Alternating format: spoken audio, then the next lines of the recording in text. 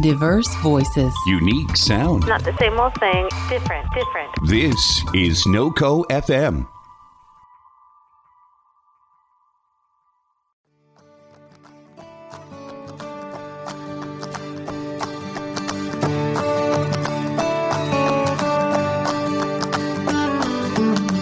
Hi, and welcome to Connecting a Better World, where we spend time meeting some of the most incredible human beings who make this world a better place.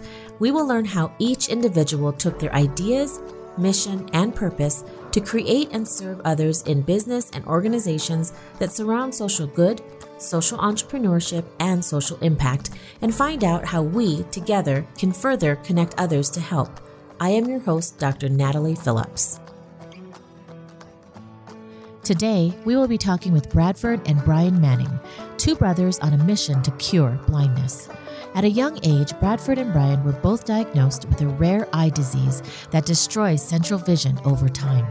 They decided to fight back and left their careers in finance to start a charitable clothing company, and is now the fastest growing charitable clothing brand in the country, with endorsements from Ellen DeGeneres, Ashton Kutcher, Richard Branson, NBC Nightly News, and many more. Not only is their company a success through their products and endorsements, but the brothers took it a step further and hired 70% blind and visually impaired workers to produce the clothing, and they donate 100% of their profits to researchers and the Foundation Fighting Blindness to find cures for blindness.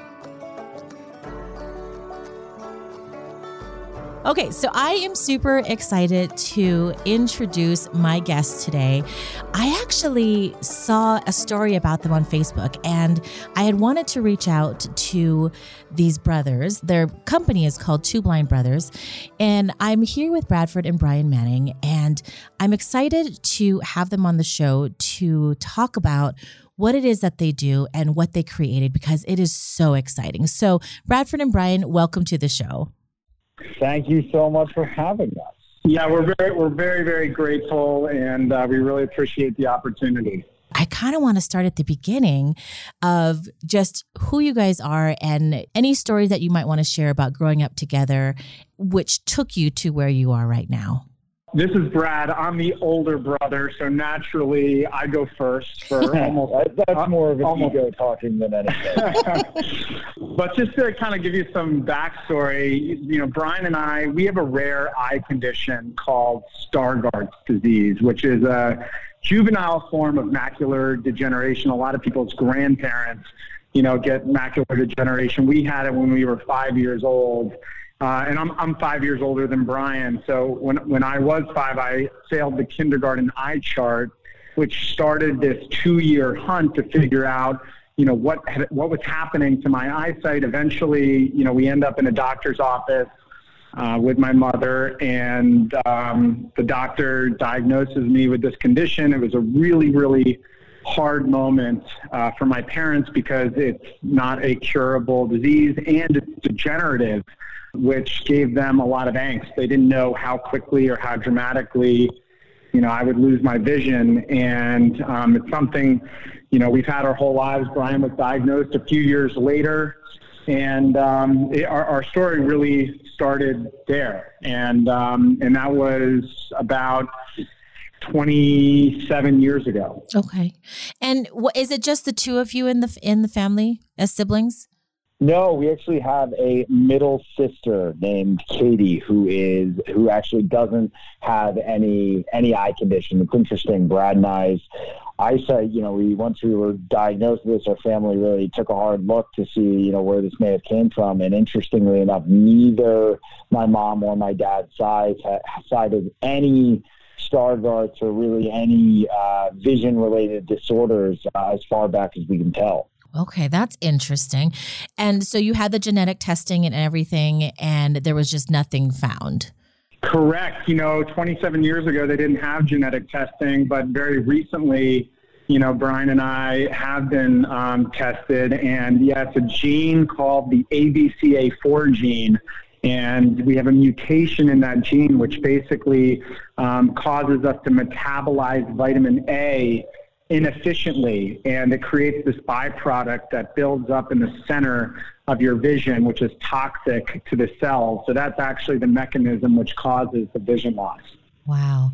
And I come from a background of just being in a medical field. I'm actually an audiologist, so I do things with the ears. Understanding the neuroplasticity, when one sense goes, the others kind of fill in the gaps and become stronger.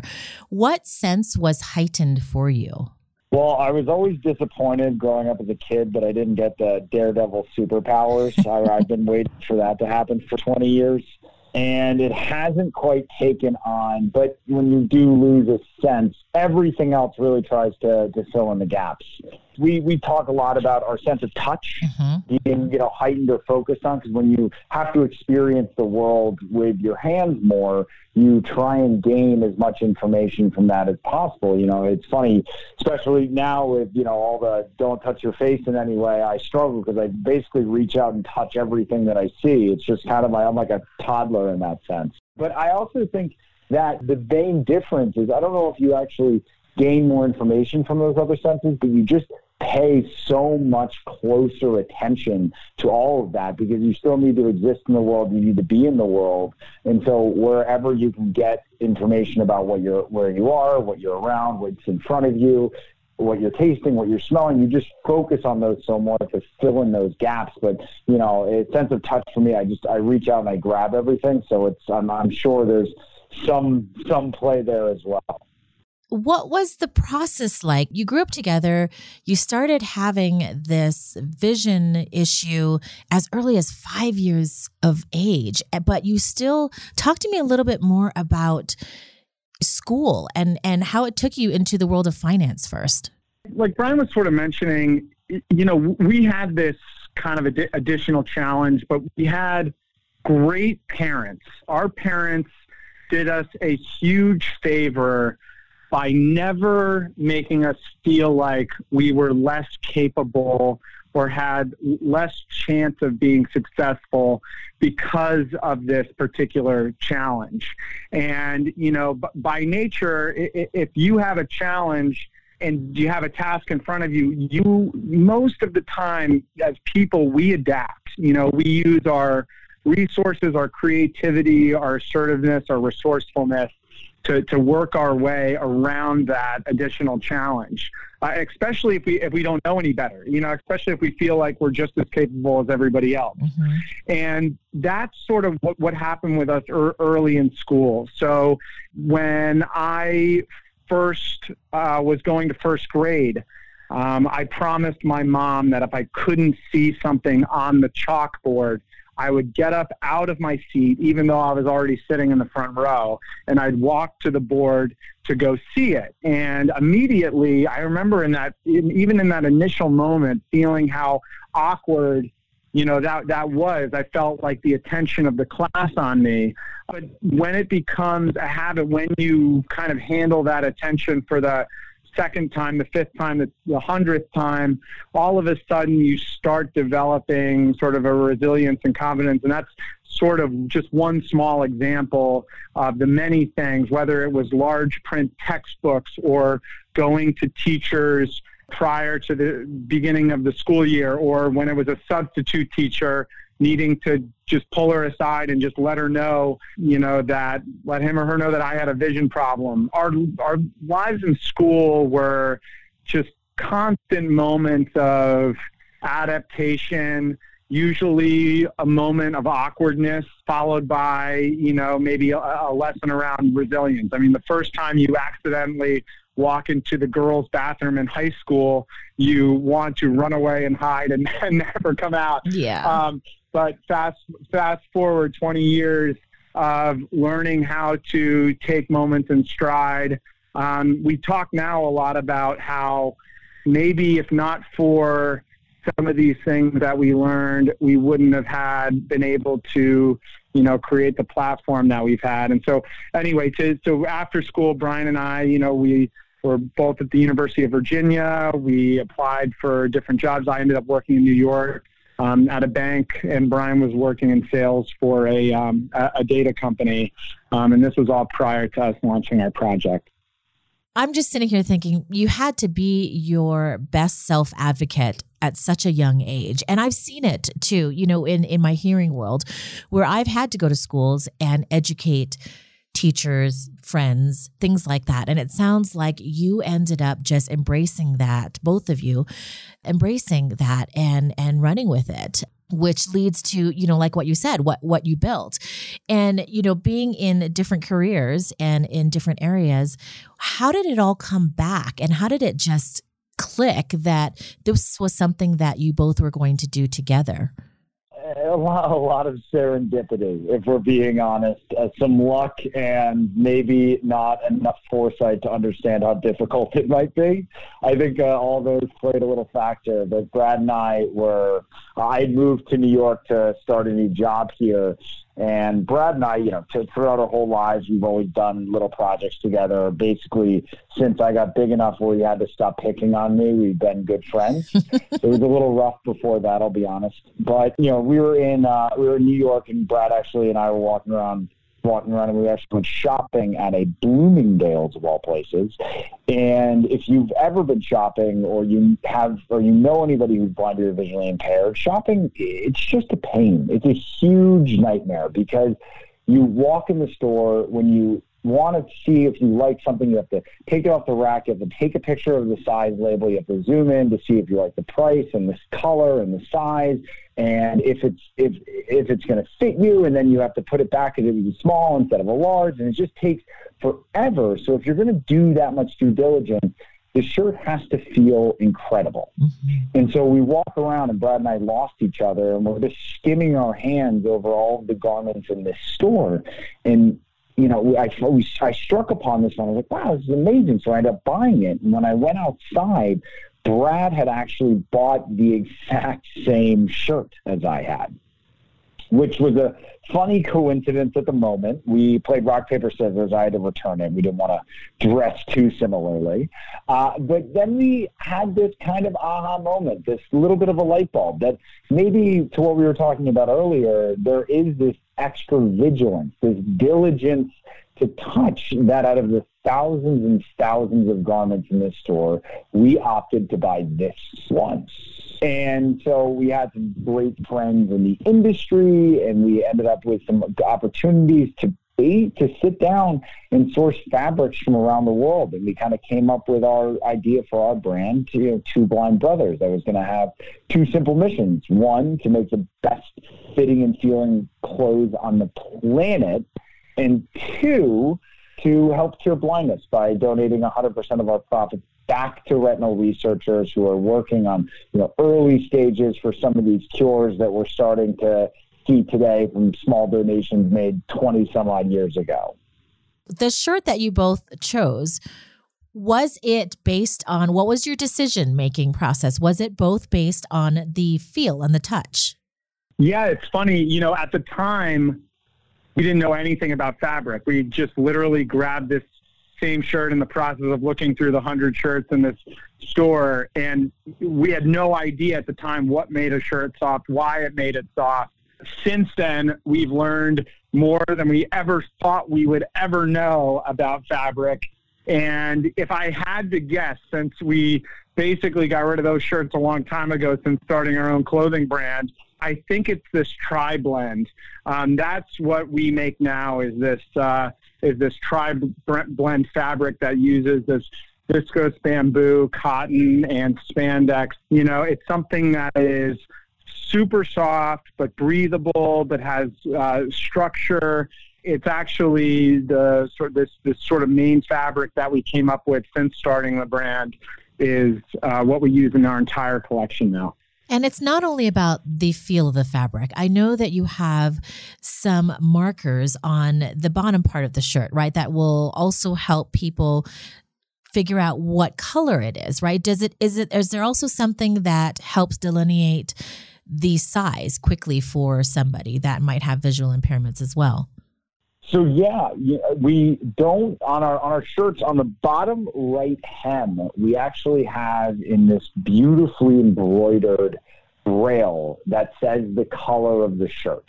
So when you're going through your closet, you actually can reach down and feel, you'll be able to feel if the Two Blind Brothers shirt and how soft it is. And then you'll be able to understand what color you're wearing. It's interesting that you bring up size because our website, has full, compliance on it. So when you are looking for your size, it's very easy to find if you are visually impaired.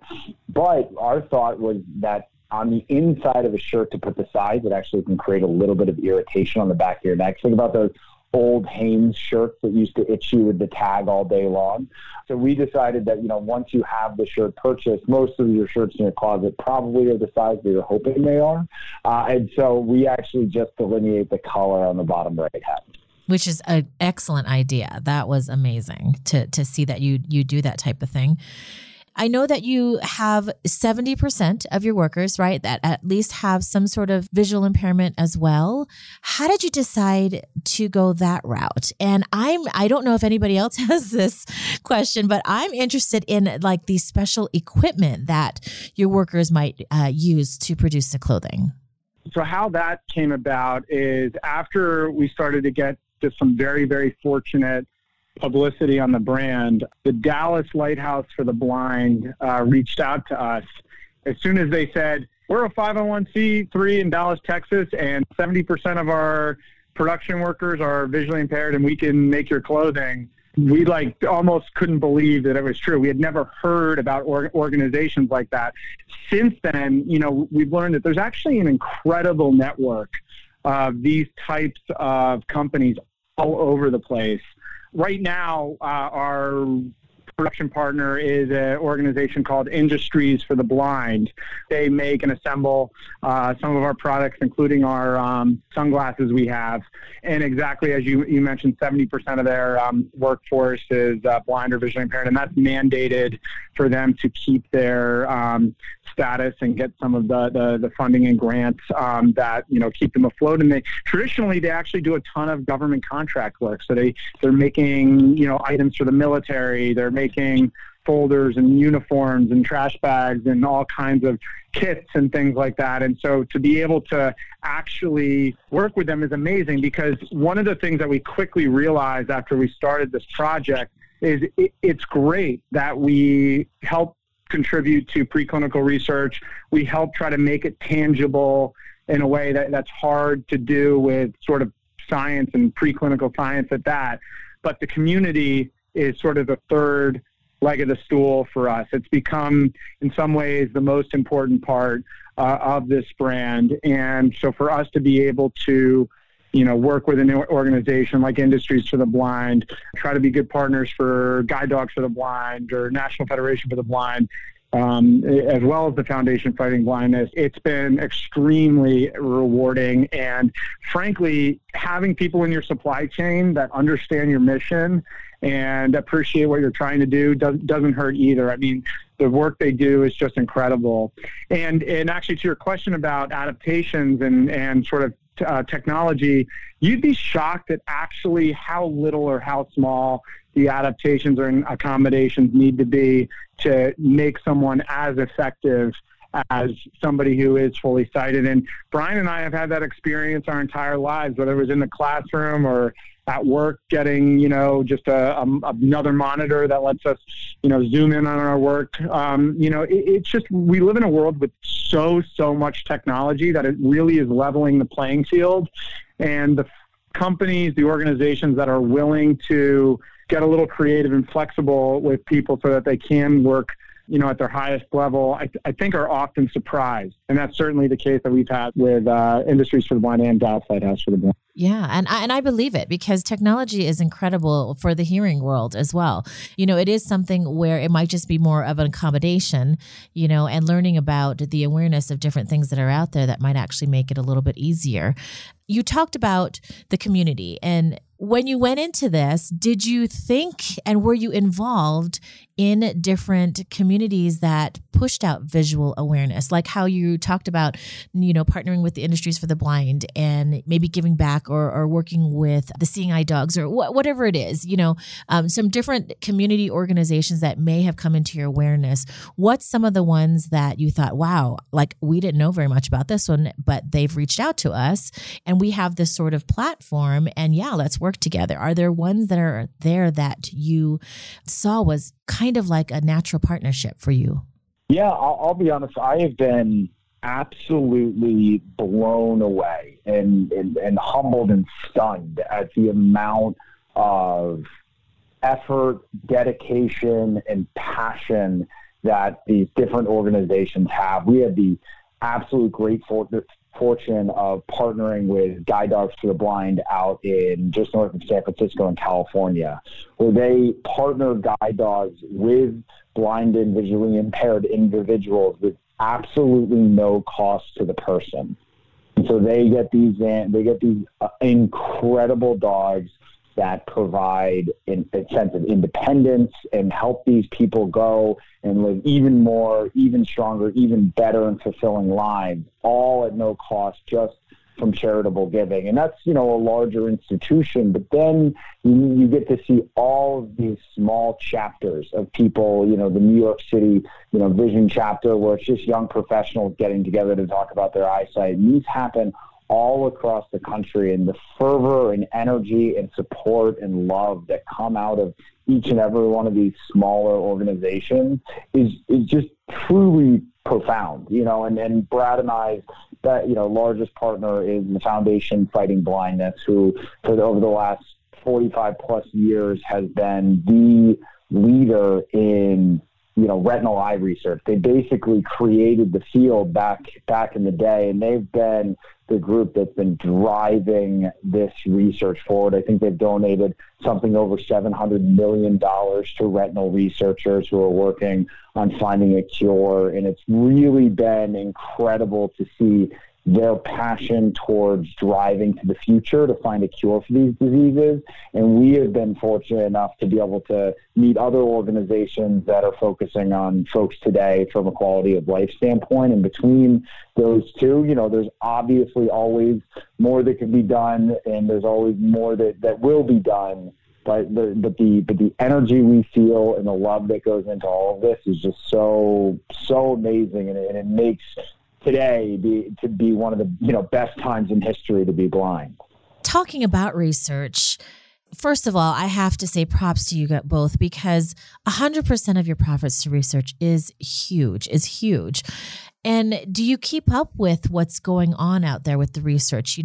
Like in the hearing world, we have implants, we have stem cell regeneration, gene studies, functional MRIs that we can kind of focus on and do different things. But what's some of the research that you're seeing that excites you about fighting blindness? Absolutely. Brian and I both have roles at the Foundation Fighting Blindness, so we stay pretty close to the work that they're doing. And it's interesting. So I'm sure you're familiar in the hearing community as well, or in research related to deafness. It's all up and down the spectrum, from the preclinical conceptual science to the commercialization, the big clinical trials.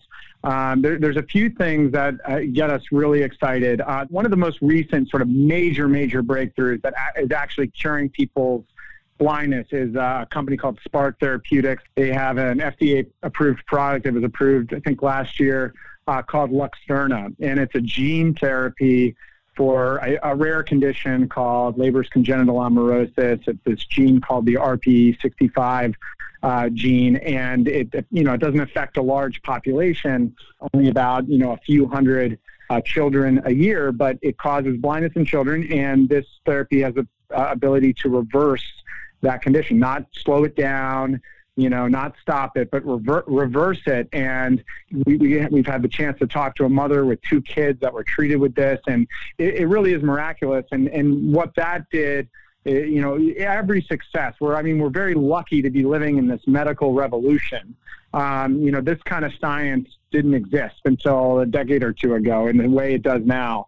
So you're seeing tons and tons of money pouring into this space. An example of like a very early thing that's being funded right now by the Foundation Fighting Blindness that related to our condition is this researcher named Dr. Susan Boyd. One of the issues with our gene, the ABCA4 gene that controls Stargardt's, our condition, is that it's too big for traditional gene therapies. Typically, they take this gene, they put it in this virus called the AAV virus to infect all your cells. But our gene is too big to actually fit inside that virus. So Dr. Boyd is actually working on splitting the gene in half and delivering it into the cell with two separate viruses and then having the cell's natural repair mechanisms. And, I can talk and pretend like I actually know. I have no idea how she's doing. This is all sort of science fiction to me. But all these examples highlight, how fast things are moving and what the impact can be. From our standpoint, it's get the funds to the talented, credible researchers, have them prove out conceptual science, and then have the for-profit commercial partners, the big corporates, the biotech and pharma companies come in to take these things through clinical trials. And it's getting us very excited. We see interesting things all the time. Wow. That's amazing, too. And that must be exciting for your family to see that, to be able to fund the research. I mean, it's like what you said. It's not just an idea, but it's something that you have to get it to the researcher who can then prove, right, that this might actually work and then get enough. And I've been part of clinical trials, but to take it to the clinical trials, I mean, there's a process. There's a long process. And sometimes that takes a few years, too, in order to just try one thing out. Or how long has Two Blind Brothers been kind of this social enterprise? I'm going to kind of name it. We founded, I think we started a little under 4 years ago. What do you see like in the future? Like, where is this going to go for both of you, as well as hopefully something that's out there that might actually, get close to curing blindness? Do you have like this vision or this dream of where you want it to go?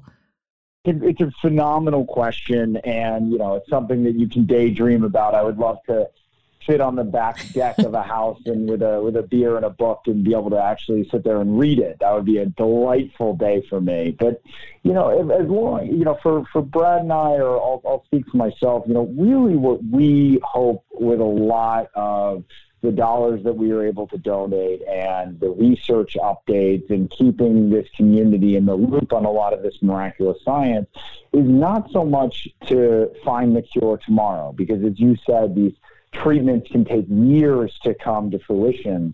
But the big hope is to do just that, provide hope. Is that people know that they're incredibly smart, incredibly talented, incredibly amazing folks that are working every single day to find a cure. We talked to somebody the other day who is pretty, down in the dumps about their disease, which is understandable. It's a terrifying thing, but they said that they took a lot of solace. This young man I spoke to, for about a year, he was very depressed. And he said he started looking at it and saw that research was coming, and that he felt like his disease was going to be cured in his lifetime, and he didn't want to just quit on life now, because he was saying if the cure comes in 5 years, I don't want to have wasted 5 years of my life waiting for that moment. I want to be ready when it comes so that I can take full advantage of it. And that mentality and that idea for hope is so crucial and critical to us. Brad, I would love to be cured of Stargardt disease. That would be an amazing thing, and there's so many people striving for that. But being able to know that in the future there could be something, to me, is nearly as valuable, because it keeps you fighting and keeps you going.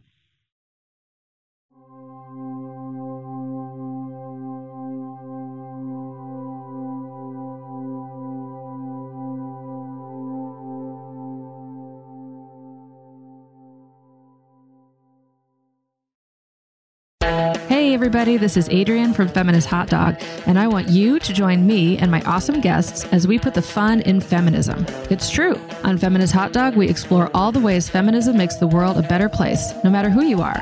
So come hang out on Wednesdays at 8 p.m. Mountain on NoCo FM, and don't forget, love yourself and love your buns.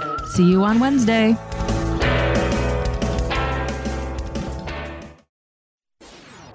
Here's something you might not know. NoCo FM is also a podcast network, producing one-of-a-kind programming, like the show you're enjoying right now. We have talk shows, original comedy, music shows curated by real people, and a lot more. So if you like what you're hearing, make NoCo FM a part of your day and tell your friends. Remember, that's www.noco.fm.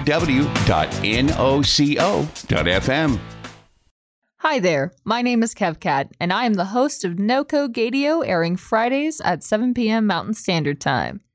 If you like what you're hearing, please consider becoming a member of our Patreon. Your support is vital to keeping us on air and growing this awesome community. Find out more at noco.fm.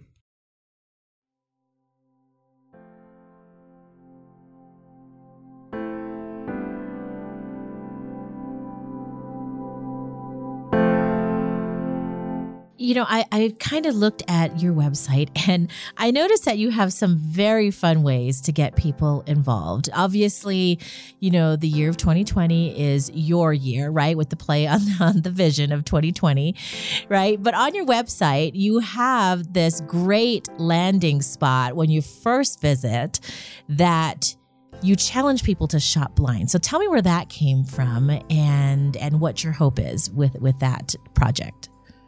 So this actually just started as, you know, a funny conversation between Brian and I. You know, sometimes we try to figure out, you know, what has our experience been with our vision impairment? What lessons have we learned? And how can we incorporate that into our brand? And, you know, one example of that is what we talked about earlier, where we're putting the Braille on the hem of the shirt. You know, that is a way for us to draw attention to Braille literacy when we felt totally isolated, being brought out of our classes to go learn to read Braille. And it's a way for us to sort of expose and highlight that, and to try to do it in a way that is that's fun and aesthetically beautiful. One idea we had was around this concept of trust. When Brian and I were growing up with our vision impairment, you know, people always ask us all the time, what tools do you use? What accommodations do you use? And funny enough, when we really were boiling it down, there's a few things that we use, but one of the things that you wouldn't expect is sort of other people, by putting our trust in them. And an example might be, you know, if we can't see a sign in a sandwich shop, or if we can't see a menu in a restaurant, instead of trying to get a magnifier or draw out our phones, we might just turn to the person next to us and say, you know, what do you recommend? Or can you tell me what that says? And, you know, these little acts of trust have always, 99.99% of the time, lifted us up. And by relying on other people, we've gotten so much further in life. And we wanted to try to create a situation where we could pay it forward to our customers. So basically what the Shop Blind experience is, we take down all the product images, the information. You don't get anything except a price point, and you're asked the question, will you shop blind? Will you trust us and buy something you cannot see? And what we try to do, and what we hope the customer will feel or the supporter will feel when they get their gift, is that trust was well-deserved. And we tried to give them something special from our clothing collection.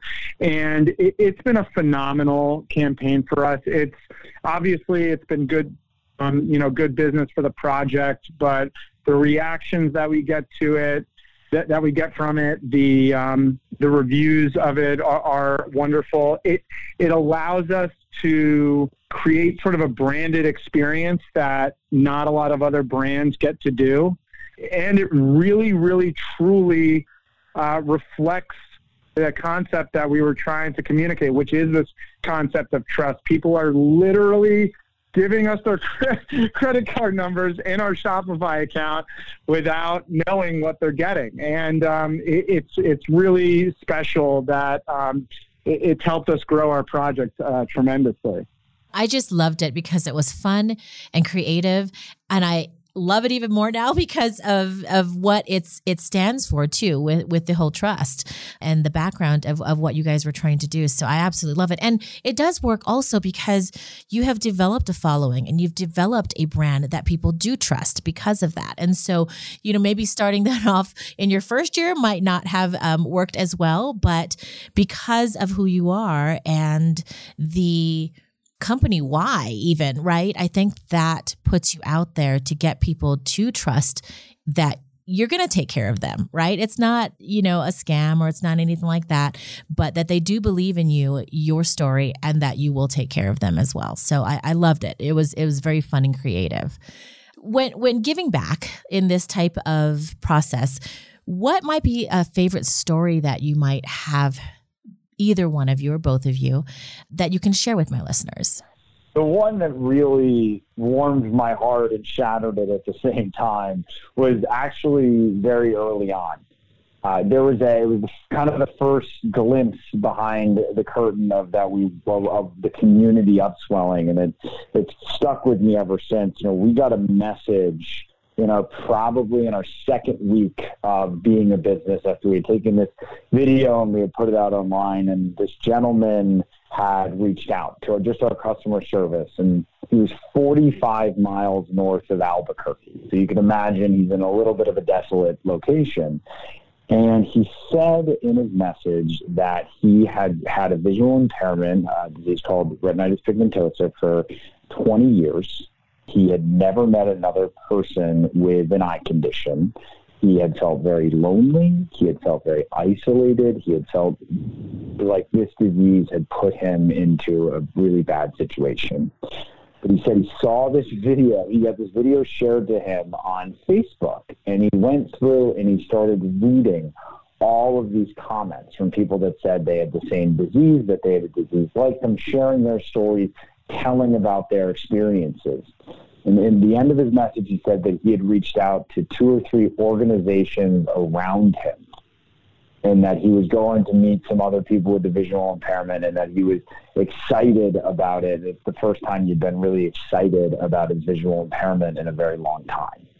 That moment just made us realize the responsibility that this brand was going to have and the impact that we could make. If I could make this gentleman's day 1% better, then we're doing something incredible. And we were just so blown away by that outpouring and that raw, authentic emotion that it really has resonated with me and stuck with me, over the past 4 years. Hearing from people in the community, being given the chance to, play a role in it has, changed Brian and I's perspective quite a bit. I mean, there's a story that I can't shake. It rattles me every time I think about it. It's the story of this 77-year-old grandmother who was diagnosed with macular degeneration. And she was very worried about spending the last decade of her life losing her vision and thus losing her independence, not being able to drive, not being able to see her grandkids. She somehow got in touch with this facility in Florida that was planning to do stem cell replacement therapy for people with macular degeneration. They told her it was a $9,000 treatment. She crowdfunded it from her family and friends. She didn't have the money to do it. She went down, she had the procedure done, and the procedure was sort of a scam facility, and she went blind because her retina is detached from the procedure 2 months later. And she lost all her vision. Brian and I, when we hear a story like that, it really reminds you of how desperate and awful people can feel, especially at the moment of diagnosis. If they're alone, if they don't have a community around them, if there isn't a voice somewhere in their lives telling them that, that those feelings that are misplaced, and the fact that someone like her could find herself in that situation, to us is completely unacceptable. And the fact that, we have an ability today to reach people has really kind of flipped the reason for the project a little bit. When we first started this project, a lot of it was born out of fun, but also, inspiration. We felt this spark of inspiration. But when you start to notice the impact that you can have, it's not so much inspiration, but it's also responsibility. If you're one of those people who just, for whatever, the grace of God, is capable, smart enough, resourceful enough, able to make a difference, we never appreciated this sense of responsibility because we weren't seeing it in the community. We weren't exposed to the community. We weren't hearing from, the mothers, the fathers, the individuals every day who face these problems. But now what inspires us on Two Blind Brothers is the sense that we, for whatever reason, have been put in a situation where we have an ability to make a difference. And that is an obligation and not simply the initial spark, which was the inspiration. And I know people are just going to fall in love with the story, the why, everything that you guys represent. And, thinking about how, if somebody's listening to this, what they can do to either get involved. Obviously, spreading the word. You guys are great on social media, purchasing your products. Is there any other type of way or connection that you might need to, if someone wanted to get involved or help even push this? And I don't even want to call it a project because it really isn't. I mean, but push this, I guess, inspiration, or this passion forward for you. Like, what can people do besides spreading the word and purchasing the products? Those are two great places to start.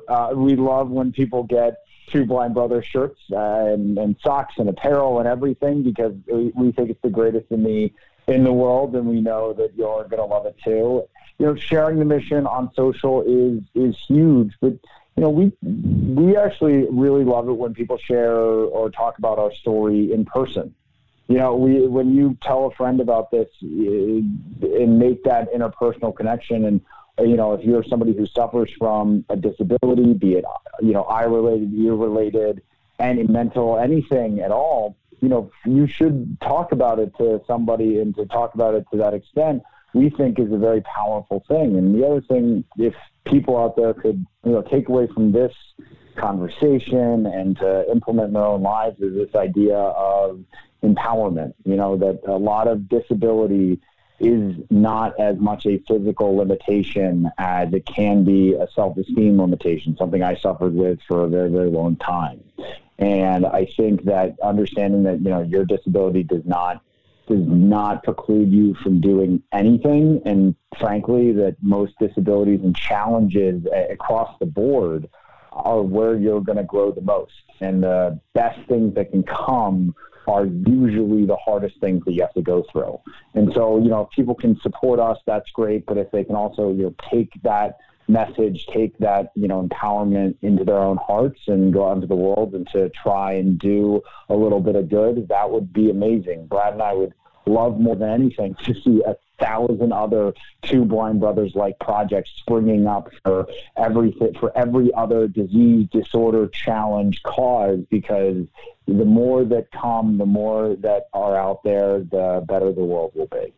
Somebody resonates with our project, they either support the cause, they're curious about the clothing, we love them to come shop blind, to get something from our collection. We think they'll be happy with it. But like Brian said, we are equally excited about the fact that the real trick here is if you can identify what cause resonates with you, what nuanced, unique aspect or challenge of your life have you learned from, or do you have a special experience in? And if you're motivated in that direction, we just want to be a megaphone and a cheerleader for that person. Brian and I, 4.5 years ago, had no clue what would happen with this project. We had no business plan. We were doing it because it was fun and we wanted to help the Foundation Fighting Blindness, which is a cause that we cared about. And go figure, when you're passionate about something, when it doesn't feel like work, when you would do it with no success or a ton of success because you just love what you're doing, you will draw a community around you. And just to echo what Brian said, our highest aspiration is to help inspire that next project. I love that. That's awesome. Thank you guys so much for both giving me your time and to allow me to learn a little bit more about your story and what you're doing. And I'm absolutely enjoying this, and I'm sure the listeners will as well. Well, we have been overjoyed to be able to join you today, and thank you for having us. And to all the listeners out there, I hope you all have an exceptional day while you're listening. Thank you so much. Yeah, without people like you willing to share our story, and we wouldn't have the ability to be a part of this community in the way we are. So we're just so grateful to be able to talk with you today.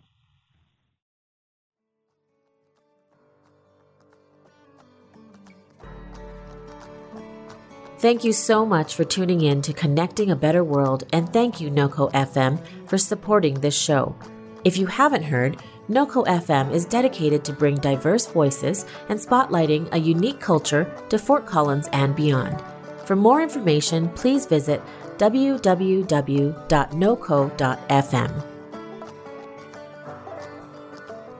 If you connected to something in this episode, we would love to hear from you. Our contact info will be listed in the show notes, as well as you can reach us on our social media channels. Please feel free to share our podcast with your friends and loved ones. For more shows, please tune in to noco.fm online.